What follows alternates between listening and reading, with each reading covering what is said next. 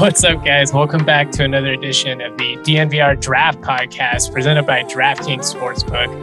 I'm Justin Michael. I cover the CSU Rams. We've got Jake Schwanitz here. He covers the CU Buffs. We've got Henry Chisholm here. He covers the Denver Broncos. Diverse crew, but we've all been talking together for a long time now. It's going to be a fun one. We're going to talk a little bit about the Big-12, the last conference that we have yet to preview. We're going to preview the Week 0 slate, which is kind of quirky. A lot of Mountain West action, so certainly up my alley. And we're going to go over a mock draft from Jordan Reed. There's already mock drafts. I mean, draft season never sleeps. Nobody knows that more than us. Guys, how's it going? It's been a while since we've done this specific three-man combo. I'm excited. Yeah. This is going to be fun. You know, we were talking about this before. It's like obviously Week 0 games to talk about. It's like, I'm so excited to talk about them. I really don't know much about any of these teams. And so that's why, I don't know, it's football season. Like college football, everything's different every single year. And I don't know, I'm just fired up to get started. I mean, guys, this time next week, we have like 60 games to talk about. I cannot be more excited at this point. Even this mock draft is kind of getting me fired up. I'm just ready for all this. Week 0 is kind of the perfect time for those weird matchups, though. I mean, we got Northwestern Nebraska and Ireland, Vanderbilt, Hawaii on the island for the nightcap. That's a perfect way to start and end Week 0. In between, I'm not the sexiest slate, but we'll get into that later. We're going to start with the mock draft from Jordan Reed, courtesy of ESPN Plus. You do have to be a subscriber for that. We won't go pick by pick. We're just going to kind of talk about what stands out most to us. Jake, you're on the clock. What stands out most to you? Yeah, so in the top 5, we have 2 quarterbacks. No one at number 1 overall. We have C.J. Stroud at 3 to the Texans, Bryce Young at 5 to the Falcons, which personally that feels a little low for Bryce Young. And then the rest of the quarterbacks in this first round, guys, you can tell me if I'm wrong. I just don't think these guys are quite first round talents yet. We got Will Levis at 8 to the Lions, Anthony Richardson, the Florida kid, at 10 to the Giants. And then Tyler Van Dyke at 24, the Broncos pick that now belongs to Seattle, going with the Miami quarterback. I'm kind of blown away about these selection of quarterbacks and where they're going, honestly. I'm fired up about Anthony Richardson. That's the one where, like the other ones, I get it. Sure, should Will Levis be a top 10 pick? Like, I don't know. That'll sort itself out. Like, Anthony Richardson could absolutely have like a Spencer Rattler type of season. Where you just say like, oh, actually, no, he doesn't belong here. He could potentially get benched, honestly.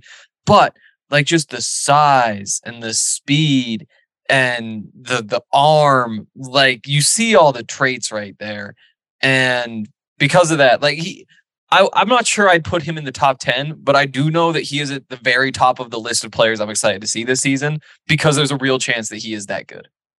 In the little blurb, Jordan Reed wrote, he mentioned Anthony Richardson only has 66 passes and 58 rushing attempts. This is a 10th overall pick we're talking about. We were happy with Trey Lance. That's true. I mean, we're going to find out pretty early if he's the real deal or not with Utah coming to town week 1. Right. I'm all in on Bryce Young. He's definitely my QB1, at least going into the season. I think with just what we've seen from him so far, I mean, he checks all the boxes. He's great in the pocket. Deep ball is gorgeous. I mean, he moves through his progressions. I don't know what more you could ask for. A little bit on the smaller side, I will say that. We'll see if he holds up over the course of another season.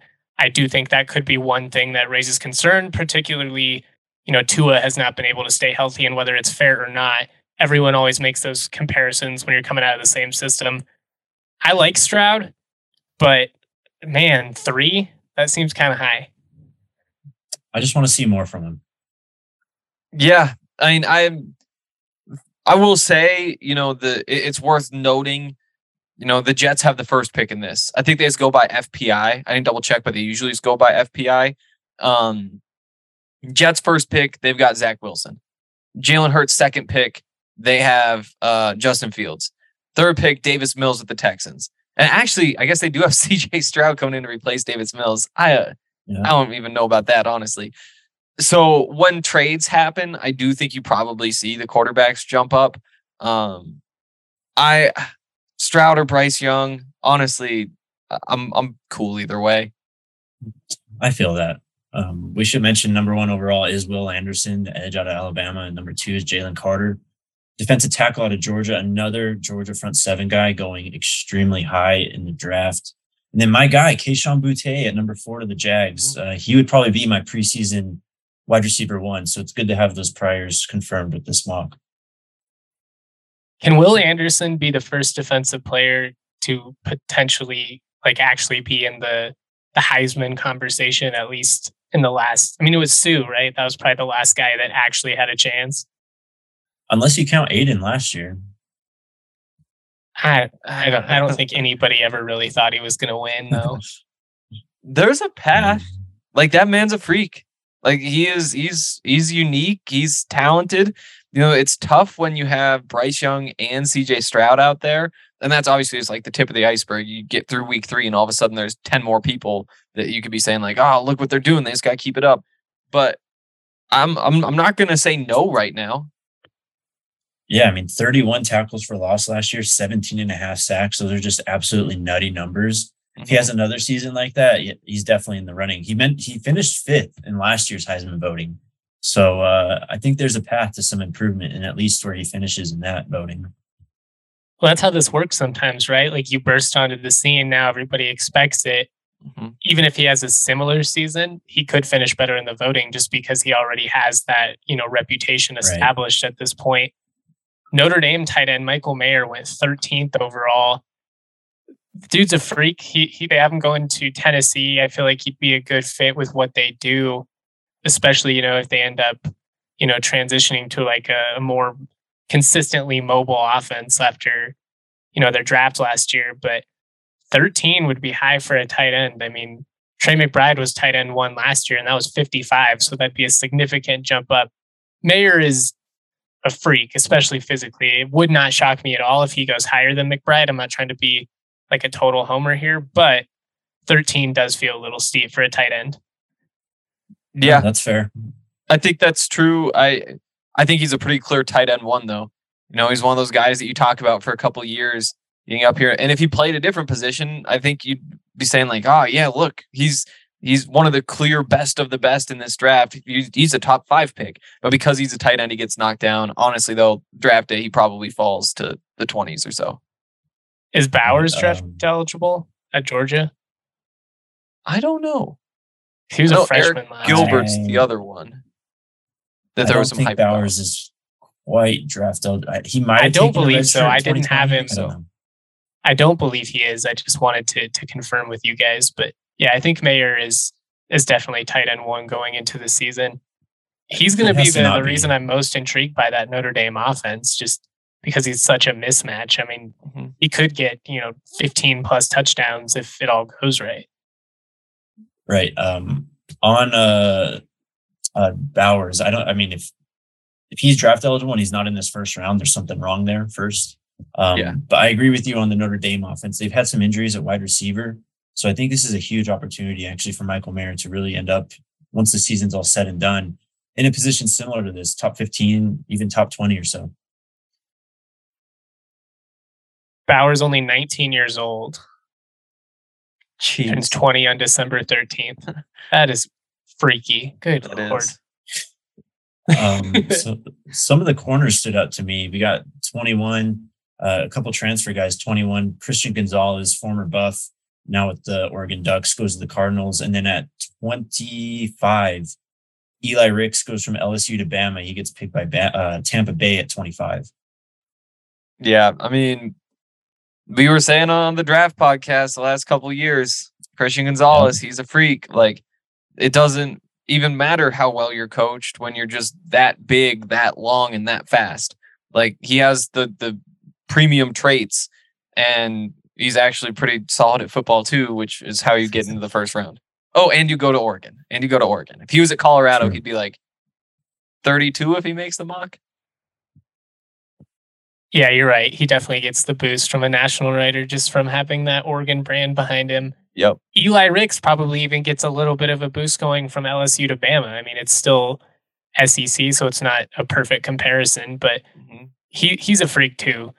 They compare him to Trayvon Diggs in the article, and I think that's fairly accurate, at least in the terms of his ball skills and his just ability to create turnovers.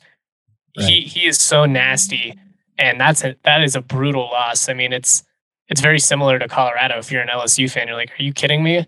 We have this all generation corner, this guy that's a stud. And now, well, yeah, I mean, if in the SEC, you got to go watch him play for the super team, but just a tough break in the transfer portal era. Yeah, it's brutal out there, man. Also, Quentin Johnson, the wide receiver of TCU that the Buffs will be facing a week from today at 26 overall. We'll get to him more on the Buffs podcast. And Noah Sewell from Oregon at 29, the linebacker. I think he's going to be one of the he's either going to be really exciting or just really divisive because he is so big and he moves really well for how big he is and really well in general. But, you know, he isn't just like a pure speed cover linebacker at this point. And so I do think that there are going to be some debates about that. At the same time, there's going to be so much buzz just because he's 265 pounds playing middle linebacker and is really solid in coverage too. If you could only have one between him and Christian Gonzalez on your team next year as an NFL franchise, who would you take? College, I'm taking Sewell. NFL, I feel like you got to take Christian. It's just, such an important position. Yeah, agree completely. Christian Gonzalez just last year, he popped off to me just in terms of his smoothness. And I think that's something the NFL is going to see, and just, he's got the length too to go with it. So I think combining those, of course, the speed, ball skills. Yeah, he's the real deal. As far as any other relevant picks go, USC wide receiver Jordan Addison, 19 overall to Baltimore. That makes a ton of sense. They've got to get more help for Lamar out wide. Assuming, I guess, that they're able to lock him down. That whole contract extension situation is going to be something to keep an eye on. Bijan Robinson, running back 127 overall to the Lions. We've all been pretty high on him for a couple of years now. Interesting that to the Lions, though. I thought Swift was doing a pretty good job. And I was actually really excited to see him this year. I don't know if I'd really consider running back a need for the Lions. Yeah, that is a good point. And more so just because there's so many other needs. You know, like how do you not just build more in the trenches or get yourself like a real cornerback or do those sorts of things? You have Okuda coming back, I guess, but yeah, they don't seem like they're in a position to be drafting a running back in the first round. Yeah, I'd be pretty surprised. Although, just based purely on Hard Knocks, this is not an astute draft observation. You know, Deuce is a big part of that coaching staff. I could see him, convincing the Lions to be like, oh, we need this guy. He's a once a generation. Yeah. Him and Swift, we'd have the best tandem in the league. Dan Campbell, really old school, kind of a meathead. I could see him being very down with, we're just going to run it down every one of these assholes' throats. And then I'm going to say a bunch of great speeches. I'm all in on the Lions, by the way. Outside of Denver, I think Justin. They're the team I would like to see succeed the most. Just for the poor people of Detroit who have been through so much over the years, but also they're just a fun team. I mean, they fought hard last year. They made everything interesting. They've got some good young players. And I feel like Goff, although you could clearly do better, it is kind of in that Derek Carr tier where he always gets dismissed. And he's miles above what Denver has had at quarterback since Peyton Manning before Russell Wilson. People get a little bit carried away. Clearly above. Miles above? I don't know. Dude, the quarterback situation's been bad. He went to a Super Bowl. He did go to a Super Bowl.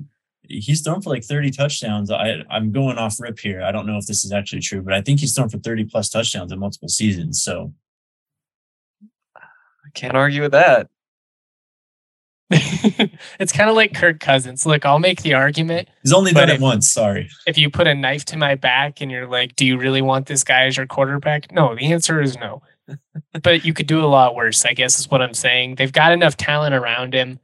I could see them being somewhat successful. They'll be better than last year, I think. Anyways, I've gone way too long on the Detroit Lions. So anything else stand out to you guys about this mock draft before we move into the Big 12? I don't think so. Yeah, I'm good. Word. College football is back. It's time to enjoy the tradition, the fun, the great offers from DraftKings Sportsbook. Celebrate the best time of year. New customers can bet $5 on any team. Get $200 in free bets instantly, win or lose. What a deal. You can also place the same game parlay for a shot at an even bigger payout. Combine multiple bets into one, like which team will win, which team will score first, and more. It's safe, secure, and reliable, so when you win, not if you win, when you win, you can withdraw that cash right then and there. Download the DraftKings Sportsbook app, use the code DNVR, bet $5 on college football, get $200 in free bets instantly. That code DNVR only at DraftKings Sportsbook. See if I can get this right. Must be 21 or older, Colorado only, one per new customer, minimum $5 deposit, and wager $200 issued as 8 $25 free bets. Restrictions apply. See terms at DraftKings.com/sportsbook for details. If you have a gambling problem, call 1-800-522-4700. Boom. And also Breckenridge Brewery. They've got a hootenanny coming up. Hootenanny? Yeah, a hootenanny.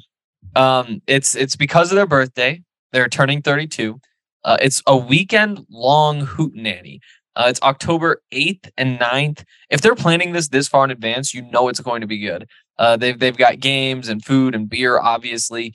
They've got the Spin Doctors are going to be out there. Railroad Earth is going to be out there. So make sure that you stay tuned to what we have to tell you about this hootenanny and some giveaways related to it over the course of the next month and a half or so. Go to events.seated.com/hootenanny22 for more details on tickets and the full artist lineup. Check out all their beers too. We've got them at the Broncos tailgates. It is a great time. Even if you're not going to the game, you can still just buy a ticket to our tailgate. Come drink as much as you want, eat unlimited sliders, play games, hang out with DNVR members and content contributors, and just have a good old time. Anyways, come check out the tailgate. It rules. Let's talk about the Big-12 because this is the year of Kansas State. Let's go, wow. Justin. Let's just start right then and there. Oklahoma's down, man. You lost so much production. They're still going to be good. I'm not saying they're not going to, win 7-8 games, maybe even 9, but they're not going to roll through. I really like what Kansas State has on both sides of the football. They're going to be one of those teams that just annoys teams to death and kind of runs it down their throats. Screenplays, RPOs with Martinez at quarterback. They've got one of the most unique running backs in the country in Deuce Vaughn. The year of Kansas State, a team who makes me a lot of money on Big 12 upsets traditionally anyways. I'm just backing them at more than I regularly do. I guess that didn't really make sense, but you guys get where I'm going. That's bold. Speechless. I'm not sure about Kansas State winning the conference. I'll pick them to win some games. I'll ride with you in a couple upsets, but to actually win, I mean, just the talent differential. Baylor's probably the safe bet here. For some reason, it seems like people forget about Baylor. It's like they were really good last year. What, they finished ranked 7th, something like that. It's like, yeah, you always talk about Oklahoma and Texas and TCU. Baylor belongs right up there too. If we're just picking a winner, I'll take Baylor to do it. I do agree Oklahoma is going to be disappointing. Interesting. Baylor did lose half their starters on both sides of the ball. Just throwing that out there. Jake, go ahead. Make the case for Texas. Yeah, I'd go with Texas. I mean, Oklahoma is the favorite here at plus 190, but Texas at plus 290 right after that. I've been on it. I've just been saying, I think this is honestly the best team that Texas has had in quite some time. I like what Sark is doing. You kind of have the wild card with Ewers at quarterback. He's been shaky, but the talent is obvious. So we'll see how fast he's able to, fix it and pick it up. I think they've had Justin Nair. What was his name? Nair, that transferred from Isaiah Wyoming. Nair from Wyoming. Yeah, he unfortunately went down with an ACL, but he's a freak too. Guy that tore up CSU. So I'm glad he's not in the Mountain West anymore. Hate that he went down though, because he's a legit NFL receiver. Yeah, I just think Texas can figure it out, and I don't think that Oklahoma is a big hurdle to climb this year. It's just one of those, and it's not even a fair argument to use against them.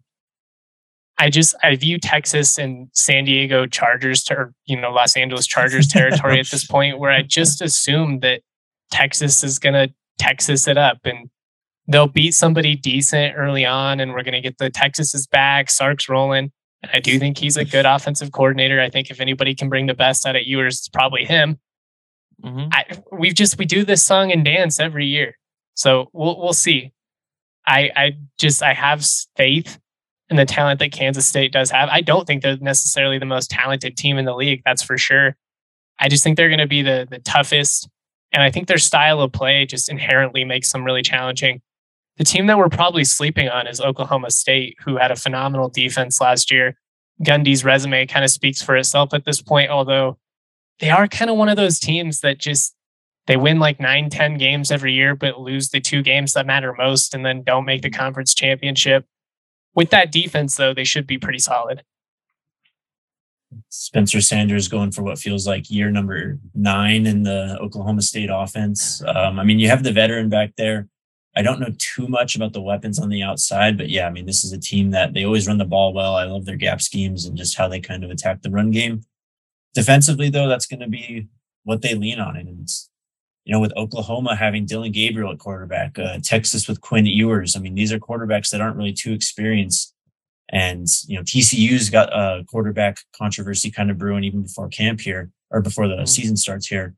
So, if you're able to really lean on that defense, and they're just as good, if not better than last year, they're definitely a candidate. And they have a pretty good chance to be undefeated going into the Texas game. This is their schedule. Central Michigan, who should be tough. You don't want to sleep on them, starting with the Thursday night game. That's who they host. And they play Arizona State, should roll them. Arkansas Pine Bluff should roll them. Bye week, they have a game at Baylor. So, whoever wins that one, if they can come out of that unblemished, you've probably said that. Undefeated going into that Texas game, because in between you have Texas Tech and TCU, neither who I think are going to be great. They should be in the mix, but it's a pretty tough schedule to end the year. They host Texas, then at Kansas State, at Kansas should be a win. Iowa State, at Oklahoma in the Red River shootout, getting all kinds of tongue-tied when they close with West Virginia. I think they still probably win, 9 games like they always do. But, it's a deceptively hard schedule, especially at the end. Yeah, I think that's fair. Where do you think they stack up, like the Big 12 in general, compared to the other conferences? Because, I don't know, with Oklahoma being down, like maybe Texas with Sam Ehlinger, it's like solid. It's kind of a lame one to me. Like, this isn't one that I'm fired up to watch, I guess is a better way to put it. Yeah, this conference, just looking at that Oklahoma State schedule, this conference, man, it is in trouble. You really need Baylor or Texas to kind of come through. I just don't believe in Oklahoma to really kind of carry a top 10 ranking throughout the season. So I think you got to bet on Texas and Baylor, or as you mentioned, Justin, a sneak up team like Kansas State, maybe Oklahoma State, to really carry the banner this year. Otherwise, this conference is in trouble. K-State opens against South Dakota, then they play Missouri and Tulane. So not a very daunting non-conference schedule. Their first conference game, though, at Oklahoma. So, if they win that game, I'm going to be feeling pretty good, because after that, Texas Tech at Iowa State, who lost everybody on both sides of the ball, at TCU, who again is not supposed to be great. They get Oklahoma State at home. They get Texas at home. They do have to go to Baylor and West Virginia, and then they close against Kansas. You probably got to go 2 out of 3 between Baylor, Texas, and Oklahoma. You got to win 2 out of 3 of those and hope that the tiebreakers go your way. But the rest of those games are extremely winnable. And just based on what I said, I'm all in on K-State. They returned 7 starters on both sides. Veteran quarterback, really talented running back. I think they're going to be frisky. As far as the conference as a whole, and answering Hank's question, I think there's going to be a lot of parity, which should make the games fun. True. I don't think necessarily that they're going to be a league that factors into the college football playoff this year. That'd be very surprising. But I do think you'll get a lot of weird, 50-44 traditional Big 12 games. And we potentially, could see a team like Kansas State, or I don't even know who else could potentially make a jump. Maybe it's Baylor. Maybe Texas Tech is better than we think they'll be. I do think it could be like a very weird Pac-12 after dark-esque type year for the Big 12. Yeah. Jump back real quick. South Dakota plays Montana week 2. So that week 1 game, I'm going to have to be tuning into. But yeah, in terms of college football playoff, it would take something like Sam Ehlinger being incredible, Or like I guess Baylor is probably close enough that just like slight improvements could get there. But I agree. I don't see them being all that involved in the conversation. The mullet should give Ewers the elevation. It's the swag he needs, right? I guess. I don't know about that. It worked for Coastal last year. That is true. What does the mullet add? At least another 5-6 points on game day, right? Just for style points. Look good, feel good, play good. Yeah. Real quick on TCU though. I mean, this is a team that they have the NFL talent at receiver. We've already talked about that. They have Max Duggan coming back, but they do have some sort of I don't know if controversy is the right word, but it seems like Sonny Dykes is struggling to pick a starter, which never really sounds good. They also have Chandler Morris. He was a transfer in from Oklahoma a couple of years ago. So maybe it's one of those rare situations where you actually have 2 quarterbacks and you're just actually trying to decide. But usually when you hear that stuff coming out a week or so before the game, it's not encouraging news. Totally. Most fans got to hear that though, or you got to like that they're hearing that, the possibility of, facing multiple quarterbacks in that week 1 game, especially if the offense isn't in rhythm. That's how you pull an upset. It should be a decent crowd Friday night, good atmosphere. I would love to go to that game, even as a CSU guy. There's nothing better than a Friday night game. Perfect weather, early September. Get a good crowd there, Buffs fans. Y'all should show out for that one. That's gonna be fun. Yeah, dude, this season is awesome. There's some good games. We should get some good crowds for both schools. Hopefully, CU is going to be better than expected. We shall see. It's weird to think of TCU without Gary Patterson. It just feels wrong. Yeah. I mean, I don't know. Sonny Dykes at California never really struck me as like a great college football head coach. So, we'll see if he's able to change the narrative first off. But yeah, it's weird not having Gary there and just not being able to sort of count on that defense, because that was his calling card and something that he did very well at TCU with these 3-4-star recruits. Yeah, that's true. I am really excited for that game though. I think it's going to be fun. I know. I'm pretty fired up because it's like a 10.5 point spread right now. Oh yeah, it's really big. Like TCU won 5 games last year and lost their coach. Like, but what do I know? It is. We could also talk about what Colorado did last year, but let's not do that. I love a home dog, especially early in the season. I'm not saying you put money on the Buffs. Maybe don't take the money line, but to cover. Same deal, and we'll talk about this later. God, I'm already blowing it. But Hawaii at home, guys. Hawaii at home. We back Hawaii at home. If you learn anything from me, just take that. That and when San Diego State plays Pac-12 teams. We haven't really talked about West Virginia. JT Daniels is going to be their starting quarterback, so that's kind of interesting to see. They open against Pitt, so you get the USC Bowl with Keaton Slovis versus JT Daniels. Yep. Maybe they're the wild card team this year. I would say since Holmgren left West Virginia for Houston, I've watched maybe 2 West Virginia games. Like more than that, it's an exaggeration. But as far as like a substantial game, I can't remember the last time I was like, man, what a matchup with the Mountaineers. Return of the backyard brawl between them and Pitt will be exciting, just in and out of itself. I've actually watched a little bit of West Virginia, just watching Josh Chandler-Semedo on the defense. So that's a big piece that they lost at linebacker. They have another transfer coming in that looks like he's going to start in the middle of the field. But yeah, honestly, since the Will Grier days, I don't really remember watching much West Virginia. They did add a pair of Colorado State transfers. Funny enough, Rashad Ajayi should be their starting cornerback based on everything that I've read. He's a guy who flashed as a true freshman for CSU, struggled to stay healthy. Really good guy. I liked him a lot, so I hope it works out for him.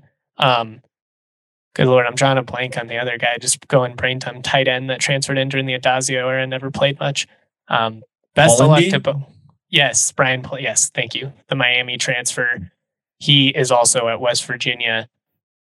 Yeah, we'll see. I don't even think I ever talked to Plendy during the time he was there. We didn't get a ton of media access under Adazio.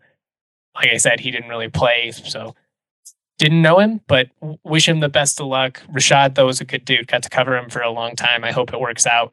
Has been through a lot. Right, anything else on the Big 12? I mean, we pretty much covered it. We didn't really talk about Texas Tech. First-year coach Joey McGuire. Just kind of to be seen at this point. We're getting Tyler Shuck back at quarterback for them, I think. Oh, that's right. That'll be fun. That'll be a lot of fun. I mean, he was good at Oregon. I was surprised. Okay, here's one. Would you take him or Bo Nix for this season? Oh, give me the other guy. I don't want Bo Nix. I'm not doing it. I think I got to take Bo just because that dude always played hard against Alabama. So, I don't like him as a quarterback, but he has earned my respect as one of those gritty dudes that can probably lead a team with a lot of talent. It's so tough. That's all you, Justin. Take him. Yeah, give me Shuck. Just give me the upside, I guess. College football is about being a top 4 team. Bo Nix isn't going to do that. The Big 12 is more fun when Texas Tech is good. Remember those Crabtree years? Just a couple years under Leach where they were, up there in the top 10 competing with Oklahoma, Texas. Pretty much fell off the face of the earth under that. There should be a study on how you didn't win more games with Patrick Mahomes as your quarterback. Totally. Yeah, I don't know how that happens. Ed, I think we pretty much covered the Big 12. We didn't talk about Kansas. Rock Chalk Jayhawk coming off of a national championship in basketball. They do return a lot of starters on both sides of the ball. They were one of the youngest teams in the country last year. That's the one thing I have in my notes from the Phil Steele preview. They return 9 starters on offense and 8 starters on defense. They already beat Texas, man. They've got that in their DNA. That's true. Maybe this is the year Kansas turns it around. They open against Tennessee Tech, but then they go to West Virginia and Houston. So you're probably looking at 1 and 2 at best. It's tough to be a Kansas football fan. You guys have always got basketball. That's putting it kindly, but well done. Yeah, I don't know how you could do that. I don't know how you could support Kansas football week in and week out. They are so far off the pace in terms of the odds in the Big 12. Texas Tech is second to last at plus 4,500. Kansas is plus 25,000 win the conference. Ooh. Yeah, I feel bad. You know what I mean? It makes you sound unprepared, but the truth is we weren't going to go in depth with all 12 of these teams. Yeah. It's just, that would make it way too long. And if there's any teams to gloss over, it's probably the Jayhawks. I do like safety Kenny Logan, guy that made some plays for him last year. That's about the only significant name that I can remember. We'll see. Lance Leopold trying to turn around the program. Good luck, Lance. Good luck, Lance. We salute you. Are we anti-Kansas? I mean, we don't really have any reason to be. They had that fun year with Aqib and Chris Harris where they were in the top 10 in 2007 and the weirdest year in college football history. That's one of those where it's yeah, I've heard that before, but I still just can't believe it. That's still, it's just how does that even happen? I remember that year, man. It was fun. We had Kansas versus Missouri in the season finale, and the winner had a chance for the Natty. Wow. Chase Daniel's college days. Yeah, dude, that was a fun year. That was every single year or every single week, the team that newly became number 1 would fall, and it happened for 8 straight. Yep. Also, the last year where Sonny Lubick was head coach of the Rams, so it makes me kind of sad in that regard. But I do love the quirkiness, and I miss. Boston College was number 2 at one point that year. Yeah. Was that Matt Ryan? That would be after Matt Ryan. Yeah. Was that Matt Ryan? Post Matt Ryan? Sure. Okay. Or it was post? I believe 2007. It might have been his senior year, but he's been in the league a long time. Yeah, we're going too far back at this point. Nothing like just going down a rabbit hole of college football with the fellas. South Florida was in the top 10 that year. That's how weird it was. All right, let's talk about week 0. Shout out to the Big 12. Like we said, don't really expect it to be a super competitive conference nationally, but I think it could be one of those leagues where, especially if there's no big games happening in the Big 10, SEC, nothing happening locally. Flip on and see, what's happening with Baylor, Kansas State, or, Texas Tech. Horns down, baby. Horns down. Always horns down on this podcast. All right. Yeah, the first week 0 game, Nebraska Northwestern in Dublin. Nebraska 11-point favorites. Where are we at on this one? I feel like I should say before we start, Dre and RK convinced me that it's a good idea to take it would have wound up being, I think, 7 of these underdogs. Just take the money lines and throw them in a round robin and just cheer for them all day, see what you come out with. And so that's where I'm looking throughout all these, is just like which underdog money lines are we taking? And this feels like actually the second best one to take. Just because you're going to Dublin. Who knows what's going to happen there? Nebraska, what happens at Nebraska. I think Northwestern wins this game. Think so. And so I'm taking that money line. This money line's actually seen some movement. When Ryan and I recorded the Wednesday Buff Pod, Northwestern was plus 400. DraftKings is showing them now at plus 310. So it has gone down quite a bit. But I like the analysis, Hank. I think personally, I would rather go with just a safe plus 11 on Northwestern. I don't know if I'm feeling it too much with the money line, but I mean, 11, a conference game this early, you don't really know what you're getting from either side. And Nebraska, as you mentioned, has kind of shown that it's basically held together with tape and glue at some points. So, I'm going to take the plus 11 from the Wildcats. Not a lot of respect for the best 3-9 team in college football history. I don't know if you saw it, but every game they lost last year was by 1 possession. So put some respect on that name. Hang up a banner. They do return 7 offensive starters, 5 defensive starters, kind of a hodgepodge, playing a typical Nebraska schedule, not even trying to throw shade, just keeping it real. Northwestern, North Dakota, Georgia Southern before playing Oklahoma. At least you're playing OU. That's another one of the historically great rivalries that has been lost due to conference realignment. Ton of history between those programs back in the Big 8. I like taking Northwestern to cover. I think if anything, I like the under in this game. 51.5 is the point total. That's a good call. I like that too. Yeah, Northwestern always struggles to score points. In Nebraska, you don't really know what you're getting at quarterback too. And there's going to be some wacky turnovers in this game. I can already feel it. So I love the under. Next, we've got Nevada playing New Mexico State. New Mexico State only got to play 2 games in 2020. One of the teams that got to play the least amount in the entire country. The laws in New Mexico were really restrictive. It was UNM had to play all their games in Vegas. It was a really weird year. New Mexico State, 8.5-point home underdogs to Nevada. Nevada, along with Wyoming and Hawaii, returned the least amount of production from last year as any teams in the country. They were decimated by the transfer portal. That said, they do return enough experience that this is a game that they should win on the road. They have 2 backs that have combined for 4,500 yards and 50 touchdowns. Toa Tua is a beast. He's a guy that can run it down your throat. I like Nevada to cover 8.5. I do feel hesitant just because, they got decimated, but they've got him in the backfield. They've got a good defensive tackle in Dom Peterson. Their secondary still returns a lot of experience. Their linebacking core, a big question mark, but I like the Wolfpack to cover 8.5. I am a little bit hesitant though, because I love a home dog, and New Mexico State, 8.5, that's juicy. Just all you got to do is keep it close. I don't know, man. New Mexico State's been so awful. I'm actually quite surprised that this line's only 8.5. I know Nevada lost a lot, but I just feel like I trust more in that program and just who they have in terms of players and coaches over what I'm getting at New Mexico State. Maybe I don't know. Maybe I'm just feeling a little bit too much like Jay Norvell maybe still is there and Carson Strong is still there and Romeo Doubs, but 8.5 just feels small for me. I would take Nevada. Mm-hmm. Yeah, I lean Nevada too. Go ahead, Hank. I've got the upset. This is one of this is my second least favorite of all of the upsets. And I bet you guys know which one the worst one I took was. It's egregious. But New Mexico State sucks.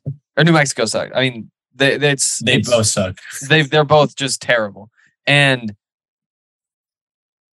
I was able to just agree with them because Nevada lost everything. And they did bring in Shane Illingsworth from Oklahoma State. That's who will probably start at quarterback. Yeah. Nate Cox, decent junior college transfer. Sorry, I didn't mean to interrupt you there. Oh, no, it's all good.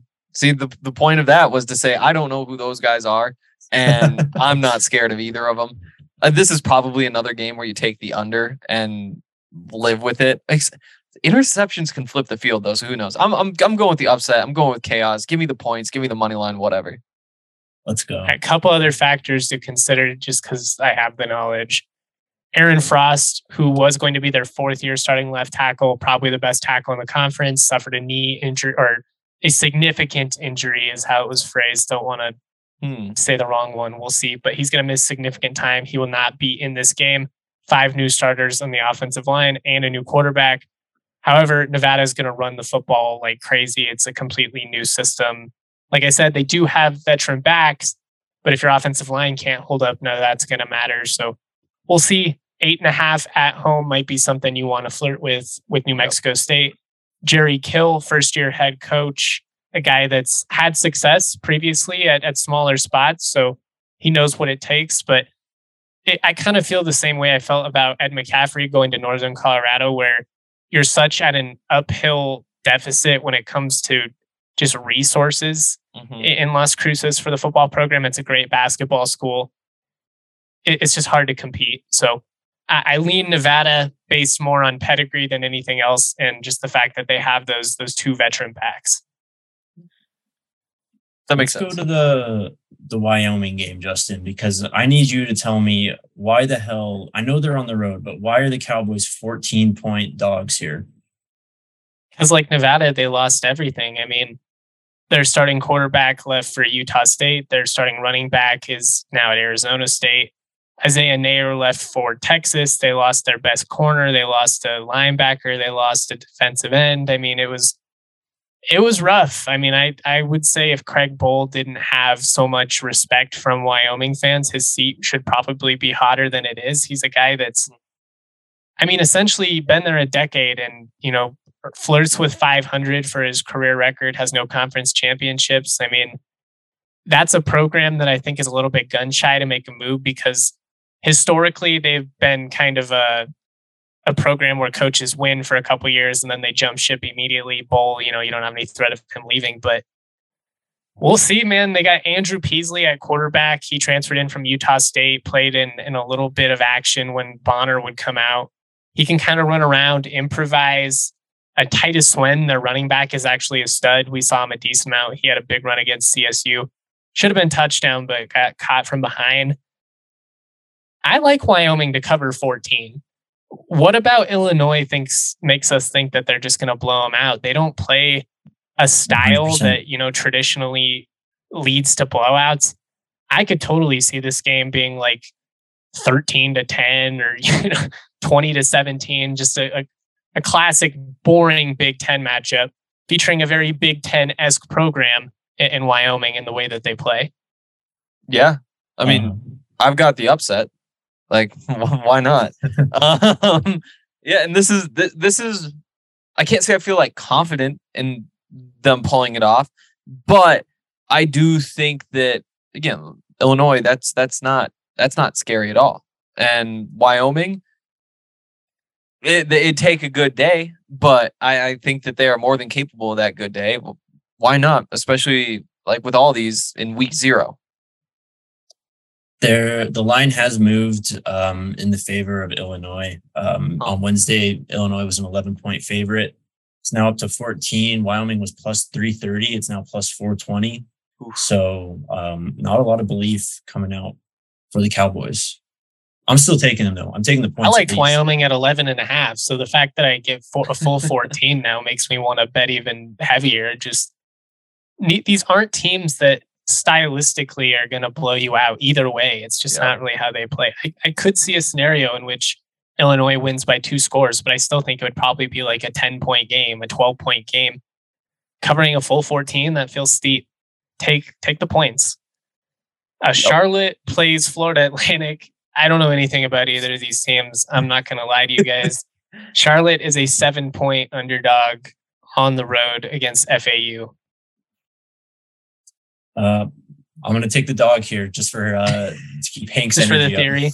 We're rolling with the theory on that one. North Texas plays UTEP. That game should actually be fun. I saw they were a couple thousand away from a sellout in the at the Astrodome, I believe, or maybe it's going to be in El Paso. But UTEP was a really frisky team last year. I mean, they lose a lot, obviously, with Sincere McCormick moving on at running back. The corner that went to Seattle, what's his name? He's so long. Are you talking about Tariq Woolen? Yeah. Is he not from UTSA? UTSA. Oh, you're right. I'm mixing up UTEP and UTSA. Mm-hmm. Yeah, we'll see. Plus 105 for UTEP as the home team. I love a home dog. Who doesn't? Sign me up. All right, the last game of the slate, and one I can speak a little bit more to. We've got Hawaii playing Vanderbilt. Hawaii 9-point dogs at home to Vanderbilt. Hawaii wins 67% of the time at home. Last year, they went 6-7. Even when they're bad, they still went 4-2 at home. Their 2 losses were 1-score games to San Jose State and San Diego State, 2 of the best defenses in the conference. Hawaii got absolutely gutted. I mean, they lost so many people, but it's going to be a sellout crowd. Everybody is behind Timmy Chang, so it's going to be a phenomenal atmosphere. And that jet lag, when you have not been through the process of playing on the island, it catches up to you. You come out sluggish. Usually you kind of get it figured out around the third quarter, but Hawaii is going to hang in this game. I like them to pull the upset just because I think the environment is going to play in their favor. And I truly believe it's the best home field advantage in all of college football, just from a travel perspective. Not there's way more intense atmospheres just having to go what you go through. It's a great equalizer, especially early in the season. They're going to cover. They're going to at least cover. I love them to pull the upset. Why are we giving Vanderbilt this much respect on the road? It's not like they're playing an Adazio coach team. This is going to be a great one. Like, this is the one that it's right up there with Nebraska that I'm most excited for, just because it's not that it feels like free money, but it feels like ridiculous odds for what compared to what should be happening on this field. Mm-hmm. It's a 6-hour time change. Vanderbilt going from the East Coast to Nashville to Hawaii. That is, I mean, that's pretty brutal. The kickoff is at 10:30 p.m. Eastern time because it's an 8:30 p.m. Mountain time kickoff. I mean, a 4 a.m. kickoff for Vanderbilt. Oh, no, it's 8:30 Mountain time. So yeah, I get you. You see what I'm saying? It was it's just going to be really tough. And Vanderbilt, they did flash a little bit at moments early in the season. I do think that Clark Lee is like a pretty good coach. I like Joey Lynch, their offensive coordinator as well. He spent some time at CSU, but yeah, there's no teams I love backing at home more than Hawaii. I bet on them at home. I mean, unless they're playing CSU, obviously. I bet on them to cover at home every single week, just because odds are it's going to hit. They win at home 67% of the time. They should not be 9-point dogs. If anything, this should be like 2-3 points at that. This is going to be the most fun game. I like how Hank phrased it. If you're going to have a weird week 0 schedule, there's no better way of starting it with a wonky Big Ten game in Ireland and ending it with an SEC Mountain West matchup on the island. This is the only game that's going to be on cable TV in the mainland all season. The rest of them, you can watch it on the Team One Sports app, which sucks. But tune in. Week 0 is here. College football is here. Shout out to everybody for listening. This has been a really fun podcast. We'll be back every week. Much love, y'all. Peace.